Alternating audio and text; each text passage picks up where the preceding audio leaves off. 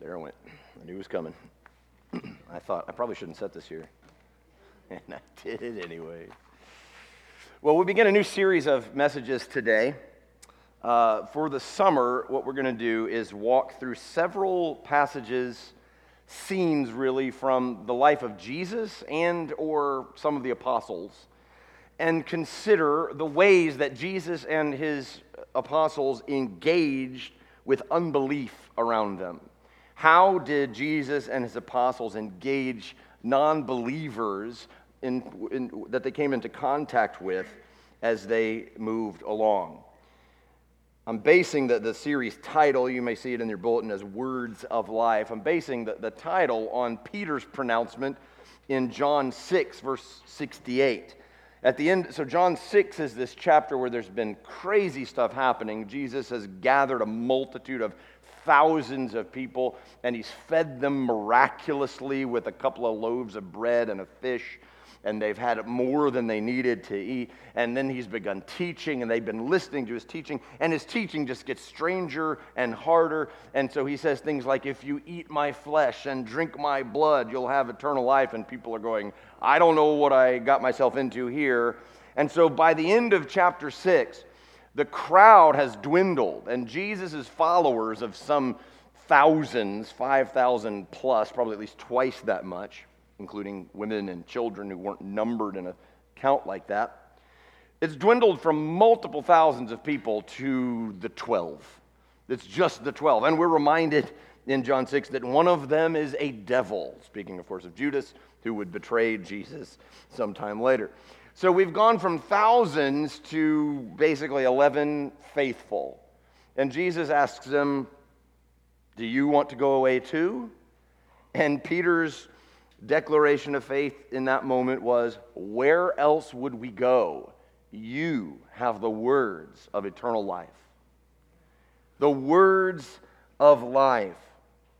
Jesus' teaching, Jesus' message, the good news that he announced, that he indeed embodied, are what Peter is hanging on to here. We have nowhere else to go because your words are the words of life. And indeed, the words of life comprise the message of the gospel, the good news of the kingdom of God about which Jesus preached. If you look at Jesus' life even briefly in the Gospels, you can see very quickly that evangelism, that is the speaking, the proclamation of the good news of the kingdom, was Jesus' priority. For example, in Matthew chapter 9, verse 35, we're told Jesus went through all the towns and villages proclaiming the gospel of the kingdom. That was Matthew's summary statement of his ministry as he went from place to place. What's he doing? He's proclaiming the good news of the kingdom. In Mark 1:38, Jesus said to his disciples, let us go on to the next town so that I may preach there also, for that is why I came. So the preaching, the announcing of the kingdom of God, the good news of God's kingdom is why Jesus came. And it characterized his earthly ministry. It was the focus of his ministry to proclaim the gospel of the kingdom. And it's been handed down to his followers through the ages. And I would argue is still the crux of our life and mission as a church. Here's a couple of commands that you're probably familiar with. In Mark 16:15, Jesus says this, go into all the world and preach the gospel to the whole creation. This is the marching orders for the church. Go, all the world, preach the gospel. That's announce, proclaim good news to all creation. And then in Matthew 28, verse 19, make disciples of all nations, right? Go therefore. Verses you're very familiar with. So this was the ministry priority of Jesus. It was the ministry priority of the apostles, if you were to look at the book of Acts. And it is still the ministry priority of every church that faithfully follows Jesus, to proclaim the good news of the kingdom. So, gospel proclamation, what is often called evangelism, is the central task of the church and of, I would argue, every individual disciple of Jesus. And yet, it doesn't come easy, does it? We struggle so much with this call, with this command. I think we all have the sense Jesus wants me to do this. But we all have our own internal list of reasons why it's probably better to leave it to somebody else, right? We all struggle with these things. Me too. Don't think pastors are exempt. I have the same list in my mind that I wrestle through on a regular basis. There are so many challenges to sharing the good news of the kingdom, so many fears, so many objections, so many obstacles, so many rationalizations we make. Maybe this is not the right time. Maybe I don't have the right personality. Maybe that person's not in a frame of mind to receive it. We have all kinds of reasons that we can sort of justify just keeping quiet until maybe the next time. So the premise of this series of messages is that gospel proclamation is central to the calling of all Jesus followers. And my hope, my goal for the series is that the Holy Spirit would use the few minutes that we'll spend together each week in this series to equip and empower us for the good work that He's given us to do. The strategy that I'm taking in order to achieve that goal is to explore several scenes in the life of Jesus and the apostles in order to illustrate some important principles and practices of evangelism that we can learn and adopt in our own evangelistic efforts. And in the coming and going of summer, as people are traveling and things like this, it makes some sense for each message to be a little bit more standalone, kind of stand on its own terms. There's a thematic connection to them, but we're not walking through a book of the Bible like we kind of prefer and like I typically do. But we'll take an individual scene each of the Sundays of this kind of summer series and glean what we can from the way that Jesus and the apostles engage with non-believers. The first one we're going to look at today is John chapter 4. So if you have a copy of the Bible, I'd invite you to turn to John's Gospel, chapter 4, where Jesus meets a woman of Samaria at a well in the middle of the day. And as we walk through the story, I'm going to try to draw out 4 observations that may shape our own engagements with non-believers in our lives. We'll start by reading the first 6 verses. So look at John chapter 4. I'm just going to read verses 1 through 6. Now, when Jesus learned that the Pharisees had heard that Jesus was making and baptizing more disciples than John, although Jesus himself did not baptize, but only his disciples, he left Judea and departed again for Galilee. And he had to pass through Samaria. So he came to a town of Samaria called Sychar, near the field that Jacob had given to his son Joseph. Jacob's well was there. So Jesus, wearied as he was from his journey, was sitting beside the well. It was about the 6th hour. The 6th hour being noon, the hottest part of the day. The sun has traveled to its highest point of its journey into the sky, and it is blazing hot, I would imagine, at noon in Samaria. So the scene is set here for Jesus to have an encounter that is remarkable for a number of reasons.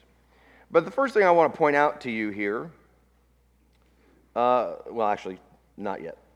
Jesus' choice to head to Galilee is, we're told in the first verse here, because the Pharisees have learned basically that Jesus' ministry is taking off, all right? So John the Baptist had his ministry, and people were coming to him, and he was baptizing them, and now it seems like Jesus is gaining popularity, and John's disciples are starting to follow Jesus, and Jesus, not himself, but his disciples, we're told, are baptizing more people even than John the Baptist. And so the Pharisees have learned that Jesus is gaining popularity, and that his ministry is outstripping even that of John the Baptist. And this new knowledge on the part of the Pharisees, who hate Jesus, would probably have drawn them to confront him or to solicit information or actions out of him for which it's not yet time. Time is very important, as we'll see in just a minute.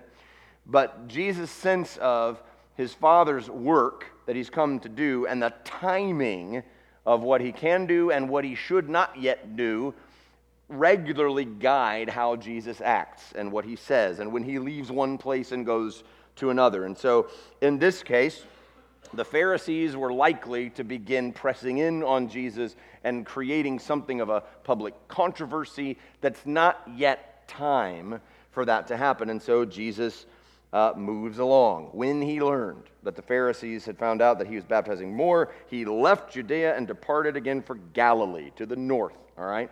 So they've been down in Jerusalem, and now they've got to travel north to get to Galilee, north along the Jordan River. And so we have this little detail in verse 4. He's left Judea. He's going to head north to Galilee. And verse 4 says, and he had to pass through Samaria. Well, basically, no, he didn't. He didn't have to pass through Samaria. It's true that it would be the geographically most direct path. Judea is here, Samaria is here, Galilee's here. So it would make a lot of sense. It would save a lot of time to go straight from Judea through Samaria to Galilee. So you might read, he had to go through Samaria and go, well, of course he did, because it was between Judea and Galilee. But the fact is, Jews of that day regularly avoided going through Samaria.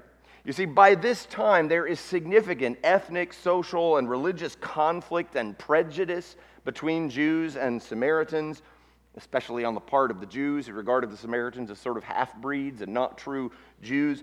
They regularly avoided going through Samaria. And so when someone that was in Judea needed to get to Galilee, that was to the north of Samaria, what they would do is they would cross the Jordan River to the east and then travel north and get north enough that they would be past Samaria, and then they'd travel west again back across the Jordan in order to avoid setting foot in Samaria.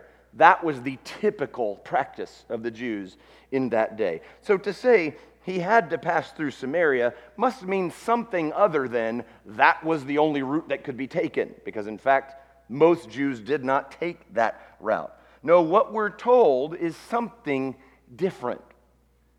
That he had to pass through Samaria clues us into something else in the mind and heart of Jesus. This is not just because it's the easiest geographic route.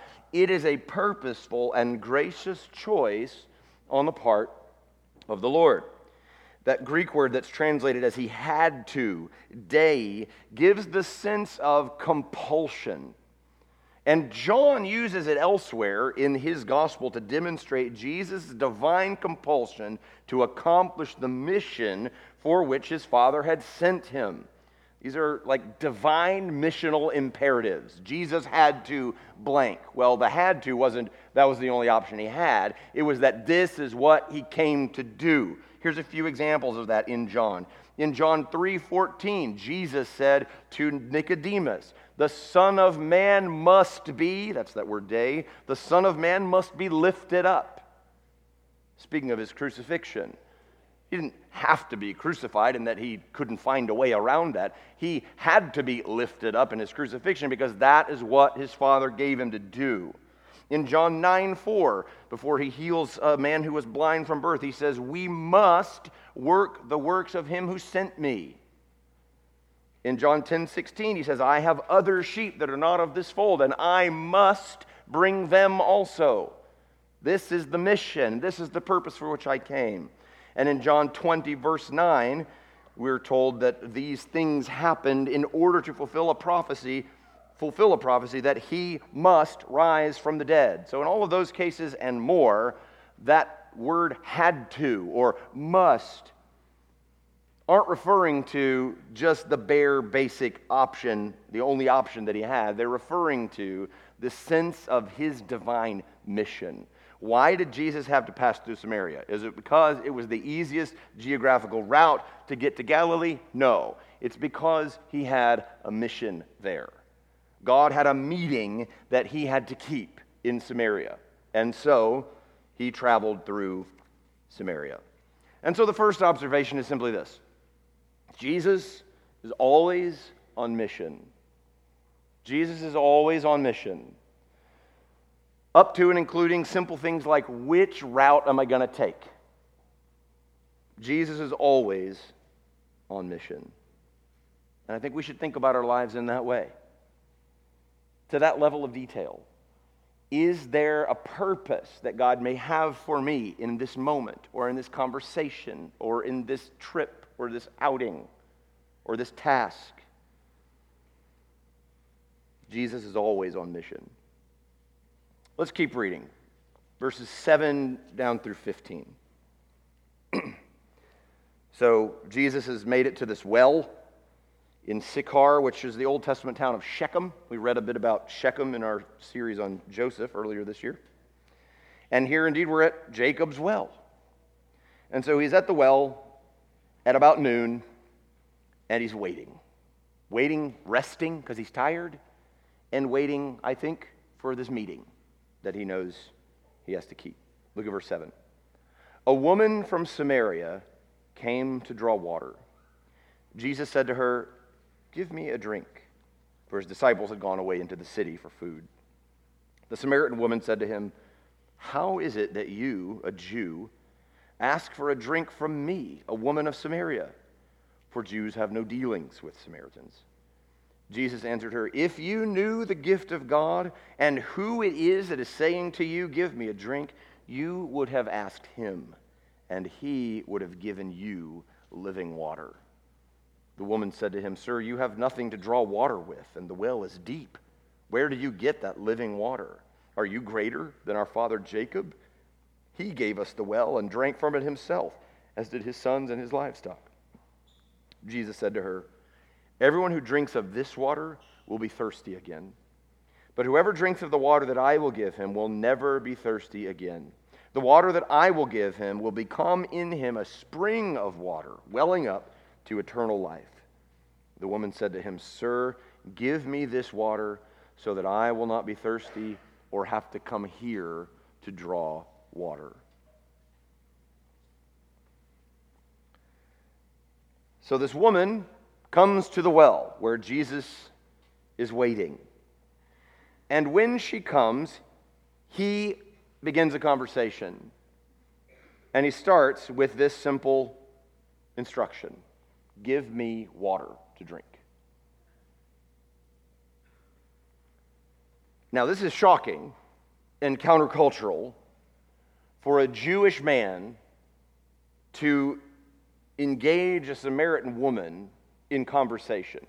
That on its own is a cultural taboo that he's breaking. But it's more than just that. He's not just talking to her.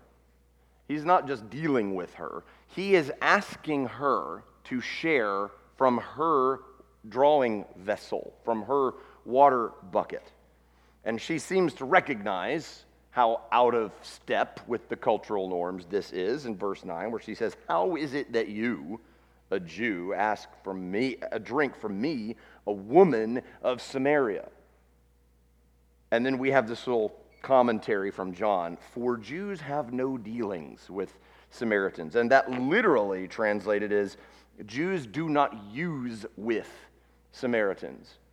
And so the cultural taboo that's being broached here is not just a social, conversational norm. What's being broached here is that Jesus is inviting this Samaritan woman, this unclean person, to share a water vessel with him.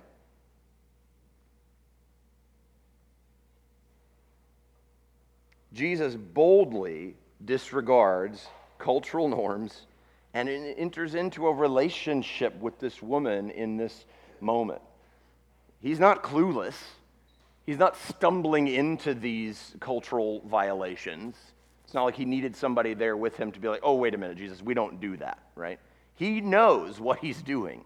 He has intentionally broken the Jewish norm of going around Samaria, but instead going right into Samaria so that he can meet with this woman. And when he meets her, he doesn't just talk to her. He says, "Let me drink from your bucket." And this is so far beyond the norms and what was acceptable to the religious Jews at that time that we cannot miss Jesus' intentionality here. And then he says, after she asks, "How is it that you ask me for a drink?" Look at verse 10. Jesus answered her, "If you knew the gift of God and who it is that's saying to you, 'Give me a drink.'" Pause there for just a minute. I wonder how your imagination would fill in the rest of that sentence. So Jesus, Lord of heaven and earth, has come to this woman and said, "Give me a drink." And instead of complying, she has said, "How is it that you ask me for a drink?" And he says, "If you knew who I was," what do you expect him to say? You would do this right away. You would have obeyed immediately. You would have complied without question. But is that what Jesus says? Well, look what he says. If you knew who it is that is saying to you, "Give me a drink," you would have asked him, and he would have given you living water. What a remarkable turn. So here's the second observation that I draw from this. Jesus postures himself as a servant. It wouldn't be wrong for him to demand obedience, right? He created this woman. It wouldn't be wrong for him to say, just do what I say. But that's not his posture toward her at all. His posture is, I want to give to you. I want to help you. I want to serve you. And if you only knew what I have available to me, you would have asked, "Please give me what you have," and I would have gladly, freely, fully given. That is the heart of Jesus toward this woman. "Whoever drinks of the water that I give him will never be thirsty again. The water I give him will become a spring of water welling up into eternal life." That, by the way, is identified by John in chapter 7 as the Holy Spirit. So I'm going to just run over there real quick. John 7, verses 37 to 39. On the last day of the feast, Jesus stood up and cried out, "If anyone thirsts, let him come to me and drink. Whoever believes in me, as the scripture has said, out of his heart will flow rivers of living water." This sounds very familiar, doesn't it? To that personal invitation he gave to the Samaritan woman.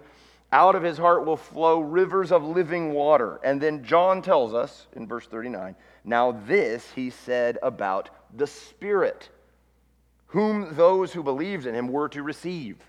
For as yet the Spirit had not been given, because Jesus was not yet glorified." And so this gift of living water that he's talking about is, of course, not literal water. The gift he's talking about is the Holy Spirit. It's eternal life. It's his presence. Well, she doesn't get it. That's another theme in the Gospel of John, if you're reading through it. She doesn't understand his sort of metaphorical meaning, and she takes him literally. So she says in verse 15, "Sir, give me this water so that I will not be thirsty or have to come here to draw water." Now, not only do we recognize, okay, she's not quite getting the level at which Jesus is speaking here, we also start to get a glimpse into her personal pain. We start to get a sense of what she is dealing with in her life. We already have one clue to this, namely that she's drawing water at noon. She has chosen the hottest part of the day to come to the well and draw water. Where most women would have gone in the morning, at the beginning of the day, or at sundown at the end of the day to get water for the next day, in order to avoid the scorching heat of the noonday sun. And so we begin to get a glimpse that this woman is carrying some deep and heavy burdens.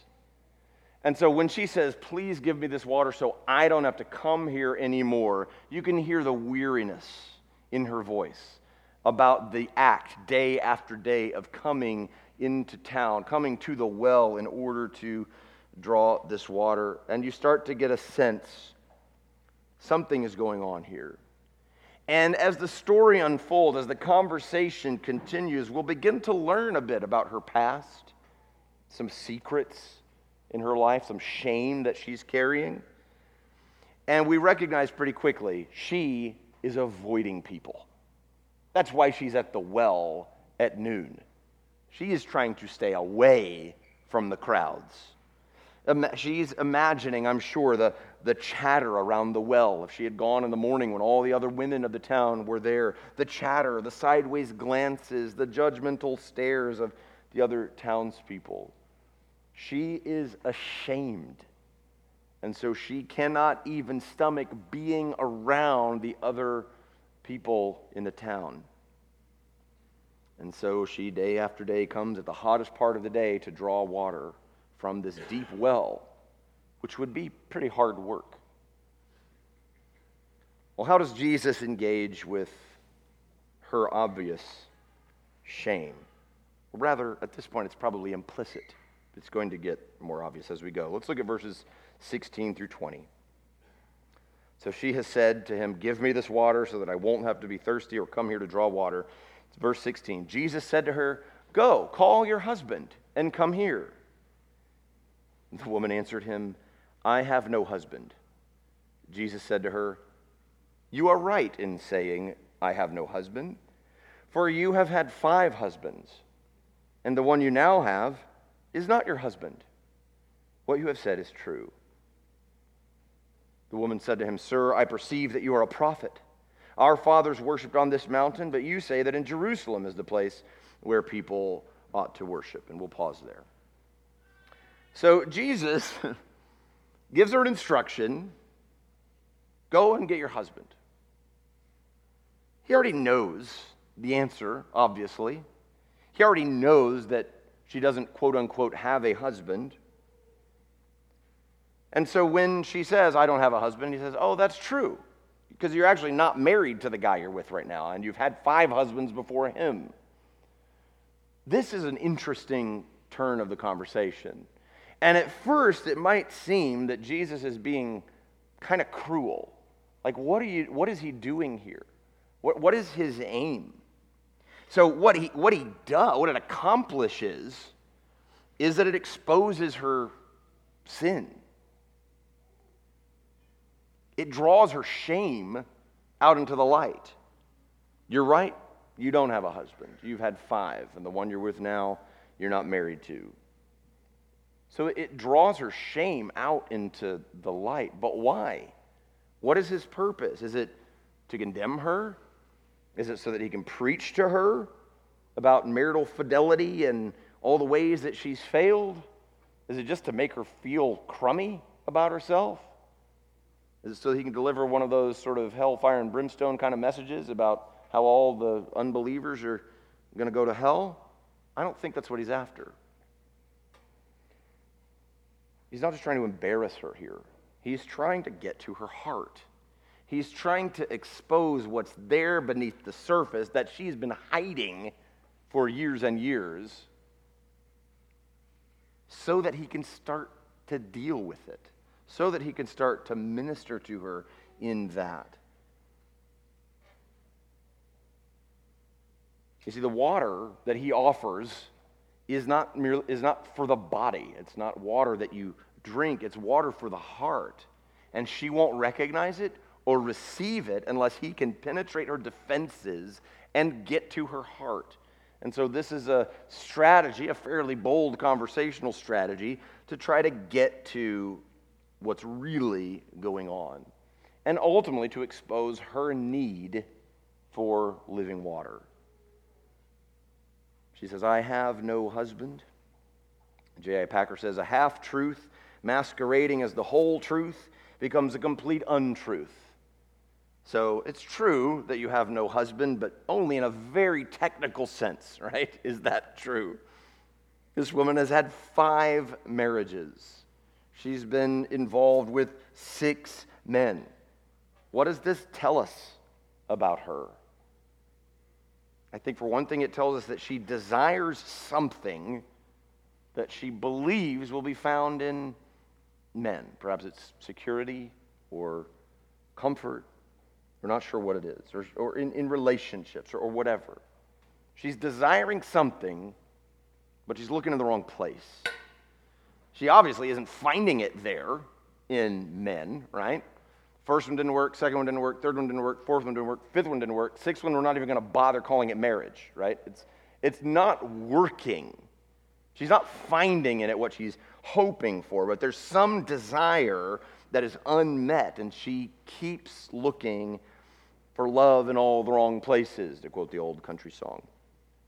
It's also possible that she's been victimized by men. Perhaps what we learn here is that she's been preyed upon by men who have taken advantage of her vulnerability, and each successive marriage leaves her more vulnerable than the last.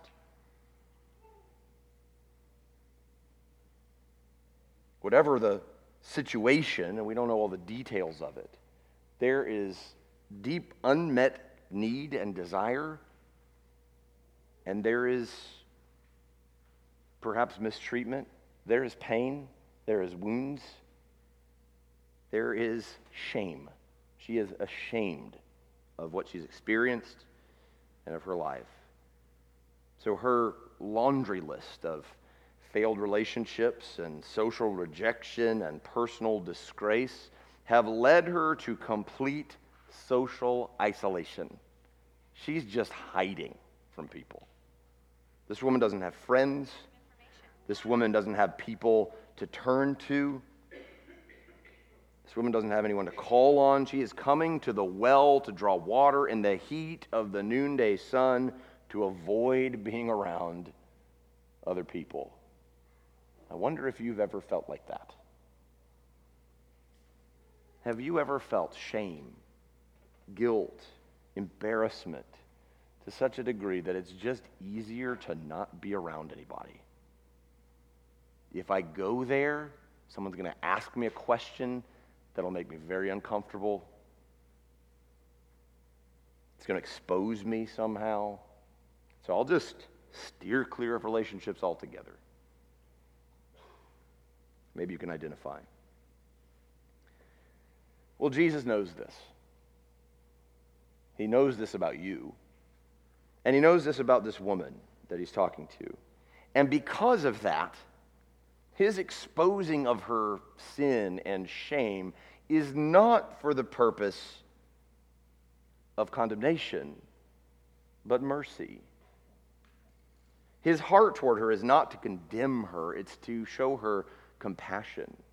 It's not to shame her, but to reveal to her that the nagging, never satisfied thirst for wholeness and healing that she is seeking is actually there to lead her to Jesus himself as the answer to her deepest needs. And so that's the third observation that I would make from this conversation. Jesus sees her sin as a misguided expression of her need for him. Jesus sees her sin as an expression of her need for him. She's looking in the wrong places. But what that is doing is exposing her real need for Jesus himself. Because he knows, I know what you need. I have what you need. Indeed, I am what you need. You need living water, and you're searching in all the wrong cisterns. You're opening these broken wells and hoping what you find there will satisfy you. And it won't. I think that's what he means when he says, whoever drinks from this well will thirst again. He's not just talking about physically. This won't satisfy you. He doesn't shame her. He doesn't scold her. He doesn't boycott her. His interactions with her, specific expressions of sinfulness, are couched in compassion. There's a word for us here. The church too often views sinners as enemies, right? Those people out there with all of those problems, rather than seeing the sadness of their spiritual brokenness and moving toward them with compassion and mercy and love.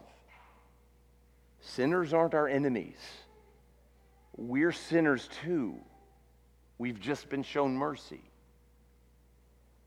Jesus isn't afraid to bring a sinner's shame to the surface, but it's always in an effort to meet that shame with grace that runs even deeper. It's to bring that shame to the light so that he can cover it with grace. May we, as his people, carry his heart toward sinners. By the way, if you think that a husband or a wife or a child or some other human relationship will satisfy the deepest caverns of longing in your soul, you're deceived. It's only Jesus and the living water he offers that will provide the wholeness and peace that you crave. Well, I want you to notice another interesting thing in this conversation. It doesn't end right here. It would be really natural and understandable if this woman at this point was like, "And I'm done. You're just like everybody else. All you're doing is out to embarrass me and shame me. I'm finished." But she stays in the conversation. She hangs with him. I think there's a bit of courage reflected in that because she's kind of on the hot seat, so to speak. She's had this sin and shame exposed. So it's probably courageous to remain in the conversation. But I think more than that, what we see here is hope. Maybe she sees something. Maybe she recognizes something in what Jesus is offering that's worth sticking around for. And so she says in verse 19, "Sir, I perceive that you are a prophet." How did you come to that conclusion, I wonder? She recognized him as a prophet because he knows her life, right? He says stuff that he shouldn't know. And we see later that her mind is even more made up about that fact, that he's a prophet. So she stays in the conversation and she recognizes you must be a prophet. Like you must be from God to know what you know. But she changes the subject a bit, doesn't she? Look at verse 20. "Our fathers worshipped on this mountain, but you say that in Jerusalem is the place where people ought to worship." Why is she changing the conversation? Well, surely at one level, on the surface, it's just because this is uncomfortable, I need to scoot to another topic. That's natural, that's reasonable, and that could be a part of what's going on. But I think maybe there's more to it than that. So at this point, the division between Jews and Samaritans that I mentioned earlier has led to the point where the Samaritans have like their own version of the Bible and their own distinct place and pattern of worship. Like they really live in very different ways, although the Samaritans are trying to worship Yahweh, the same God. They just have different ways that they go about it. And so she brings this up. There may be some interest in the controversy she brings up. More than just a diversion, right, to get Jesus' attention away from her by talking about theology here. But Jesus engages it. And I think if Jesus thought this was a waste of time, he wouldn't go there, right? He would get back to where he wanted to be. But he follows this rabbit trail a little bit. Well, talk to me about the theology of worship, Jesus. Okay, I'll go there, right? And so he follows it. And so here's the fourth observation that I'll offer. Jesus is willing to engage the theological questions of a non-believer. He's willing to engage the theological questions of a non-believer. It's not off limits. It's not off topic. Yeah, I'm glad you have that question. Let's talk about it, right? He goes there. Don't always assume that theology is irrelevant to non-believers. There are legitimate hang-ups and questions and seeming contradictions that people wrestle with when it comes to engaging with the Christian faith and understanding the Bible. What is the nature of the Bible? What can we trust the Bible? What about this claim that God is three in one? And did Jesus really rise from the dead? And how could we know that? People can have all manner of questions about the Christian faith and theology, and it's not always a fool's errand to try to answer them. I think sometimes we can have the sense of like, well, they wouldn't really understand it anyway until they come to a place of faith and believing that what God said is true. And there might be something to be said for that. But at the bottom line is, we should be willing to engage people's curiosity about the faith. So the very fact that Jesus has the conversation implies that he has a missional intention in addressing this theological issue. He's not just following a rabbit trail, like a professor who will always follow some pet topic if you can get him talking about it. That's not what's going on here. And so we should keep our eyes open to how his teaching on worship that he's about to give might be understood in the light of his intention to open this woman's heart to her need for him, because that's what he's trying to do. So let's look at what he says in verses 21 through 24. Jesus said to her, "Woman, believe me, the hour is coming when neither on this mountain nor in Jerusalem will you worship the Father. You worship what you do not know. We worship what we know, for salvation is from the Jews. But the hour is coming and is now here when the true worshipers will worship the Father in spirit and truth. For the Father is seeking such people to worship him.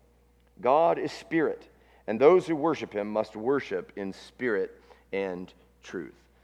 So his conversation, his answer here about worship highlights the kind of already and not yet aspect of God's kingdom, right? So an hour is coming and it's now here, right? So the kingdom is coming, the kingdom is here. It's inaugurated in the person and work of Jesus himself. So it's here, but it's not yet here all the way, right? Where God will seek worshipers not on any particular mountain or by any particular tradition, but in the person of Jesus himself. That's what he draws out. The location of worship will be obsolete. The centrality of the temple will be done away. Generations of Old Testament law and practice will have been fulfilled and set aside. The church will be the new temple in Christ, irrespective of location. And the New Testament, therefore, turns worship to the heart. And it's a clear and substantial movement away from the old covenant to the new, right?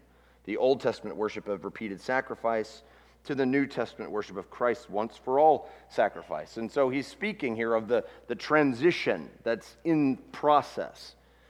The way for your worship to be acceptable to God is to worship by faith in Jesus Christ, is the simplest way to summarize what all of that means. But how does this teaching tie into Jesus' goal of opening this woman's heart to living water?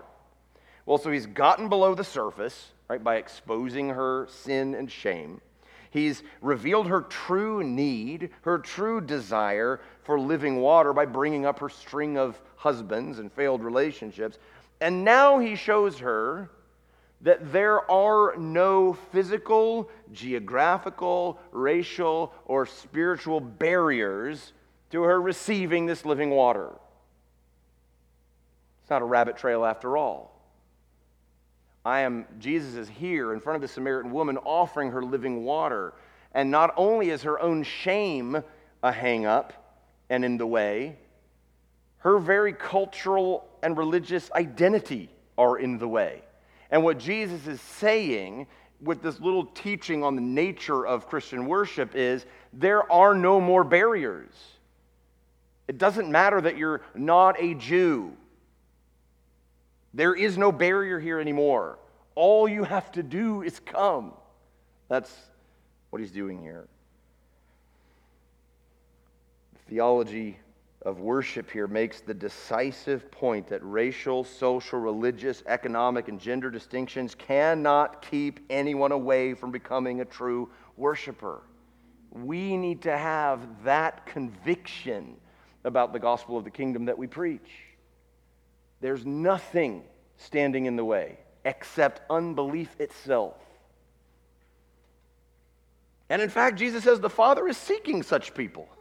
Did you know that? Did you know the Father seeks people? Did you know the Father is after your heart? He's pursuing you to get your attention, to get your affection, to draw you to belief. Remember Jesus' intentionality. Could it be that the Father is seeking you today to worship him through faith in Jesus and so receive the living water to satisfy your thirsty soul? Well, let's see her response in verses 25 to 30. The woman said to him, "I know that Messiah is coming, he who is called Christ. When he comes, he will tell us all things." Jesus said to her, "I who speak to you am he." Just then his disciples came back. They marveled that he was talking with a woman, but no one said, "What do you seek?" or "Why are you talking with her?" Because maybe they've learned by now we should just watch and listen. So the woman left her water jar and went away into town and said to the people, "Come, see a man who told me all that I ever did. Can this be the Christ?"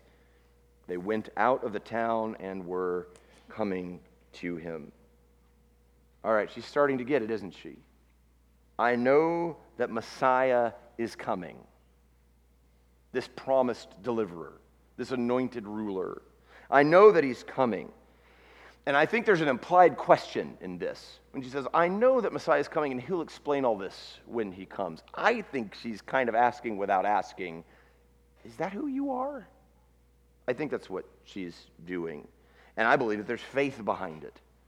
And Jesus seems to perceive the same thing because he gives her a plain answer, doesn't he? "I who speak to you am he." And in Greek, the words emphasized there are I am. I am.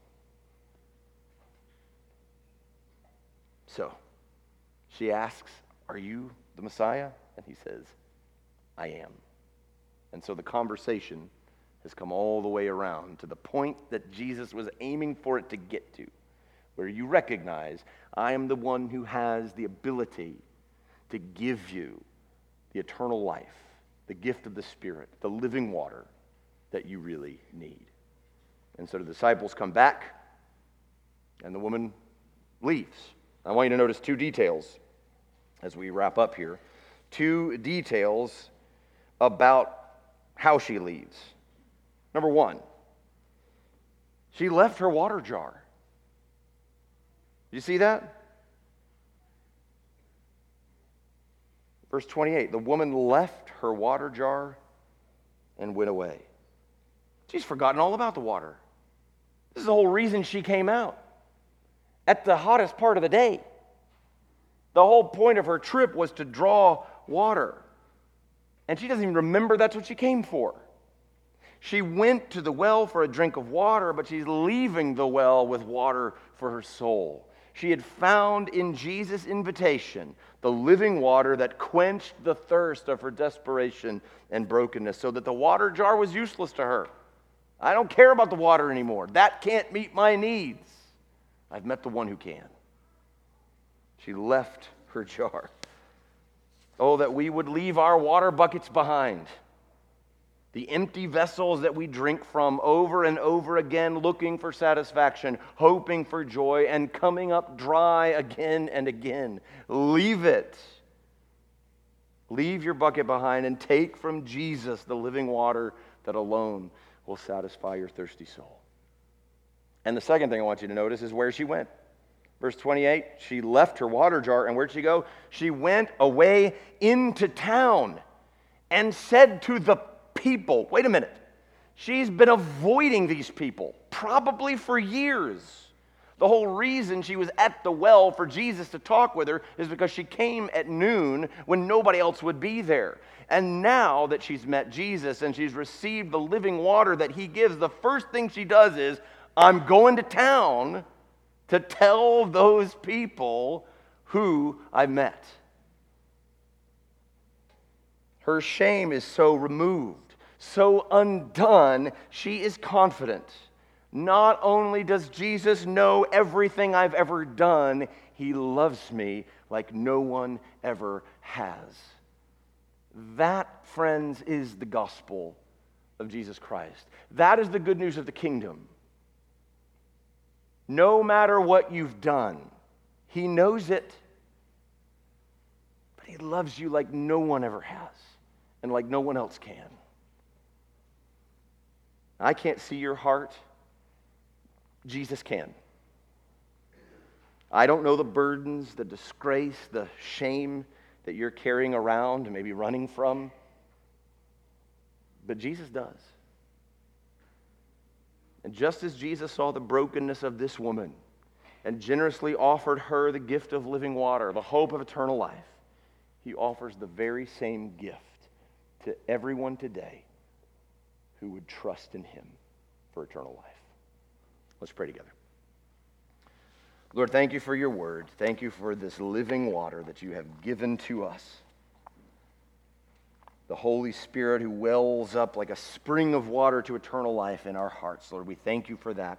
And we pray that we would learn from this encounter that Jesus had about our own need and your provision of living water that can meet all of our needs and quench all of our thirst and lead us to eternal life and hope. And we pray, Lord, that we would learn from this story how we can rightly engage with those around us who are in need, who need to be made aware of their ultimate need for Christ and to be drawn to the one who can satisfy the thirst in their souls. Equip us, empower us, embolden us, enable us by your Spirit at work and alive in us to proclaim the gospel of the kingdom and to offer the same living water that you have extended to all who would believe. For the sake of Christ we pray. Amen.